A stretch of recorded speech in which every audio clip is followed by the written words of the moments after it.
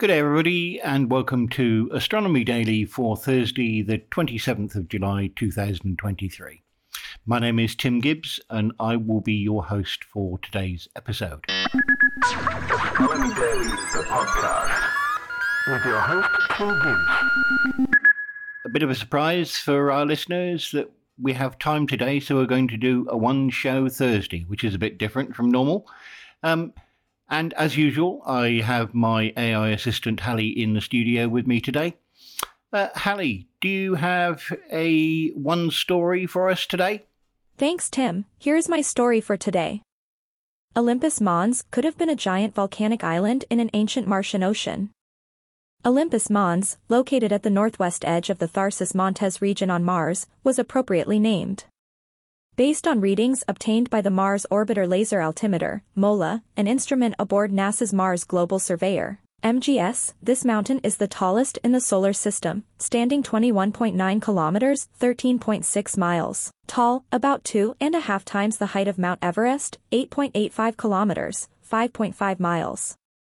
According to current estimates, this extinct shield volcano formed during Mars' Hesperian period, ca 3.7 to 3 billion years ago, which was characterized by widespread volcanic activity and catastrophic flooding.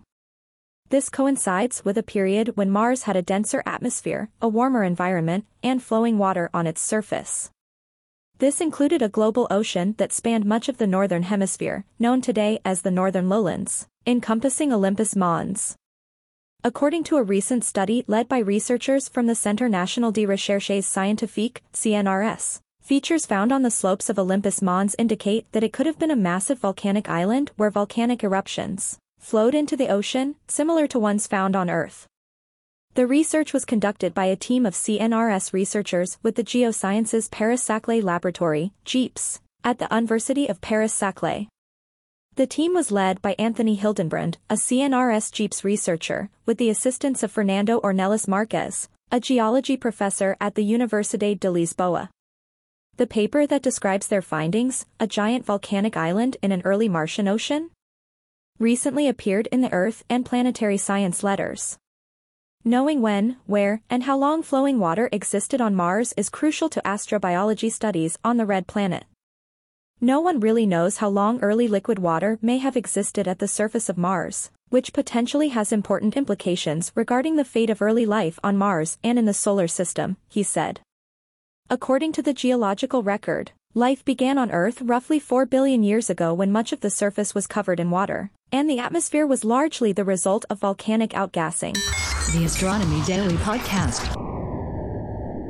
Thanks for that, Hallie. Now, SpaceX has unfortunately had to scrub a record-breaking Falcon Heavy rocket launch. The team halted the countdown at T65 seconds. We will have to wait at least another day to see SpaceX's powerful Falcon Heavy rocket lift off for the 7th time. The Falcon Heavy was scheduled to launch on Wednesday night, July 26, at 11:04 local time, from Pad 39A at NASA's Kennedy Space Center in Florida. But it wasn't to be. The launch team called things off with 65 seconds left on the countdown clock, for reasons that weren't immediately clear. The next launch opportunity will come Thursday night, July 27th at the same time, according to SpaceX. The launch, whenever it happens, will send the huge Jupiter 3 communications satellite into orbit.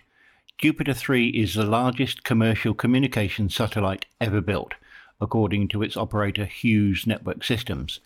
The satellite weighs 10.1 tons, that's 9.2 metric tons, and when finally deployed, will have a wingspan similar to that of a commercial jet.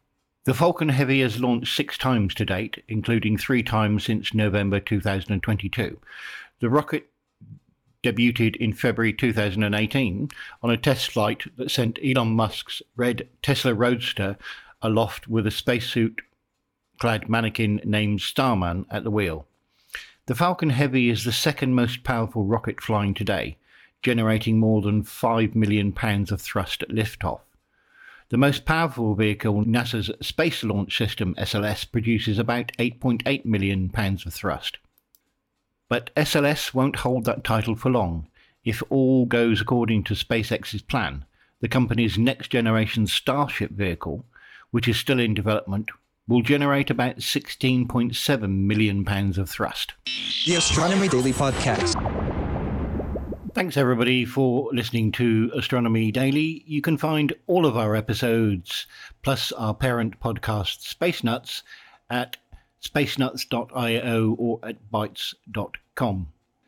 And don't forget you can join in the conversation yourself by going to our Facebook page, Space Nuts Podcast Group. You can hear Steve Dunkley on Mondays and myself, Tim Gibbs, on Fridays for a full show. Thanks for listening. See you next week. Bye for now. Thanks, Tim, TTFN. The Astronomy Daily Podcast. Bye.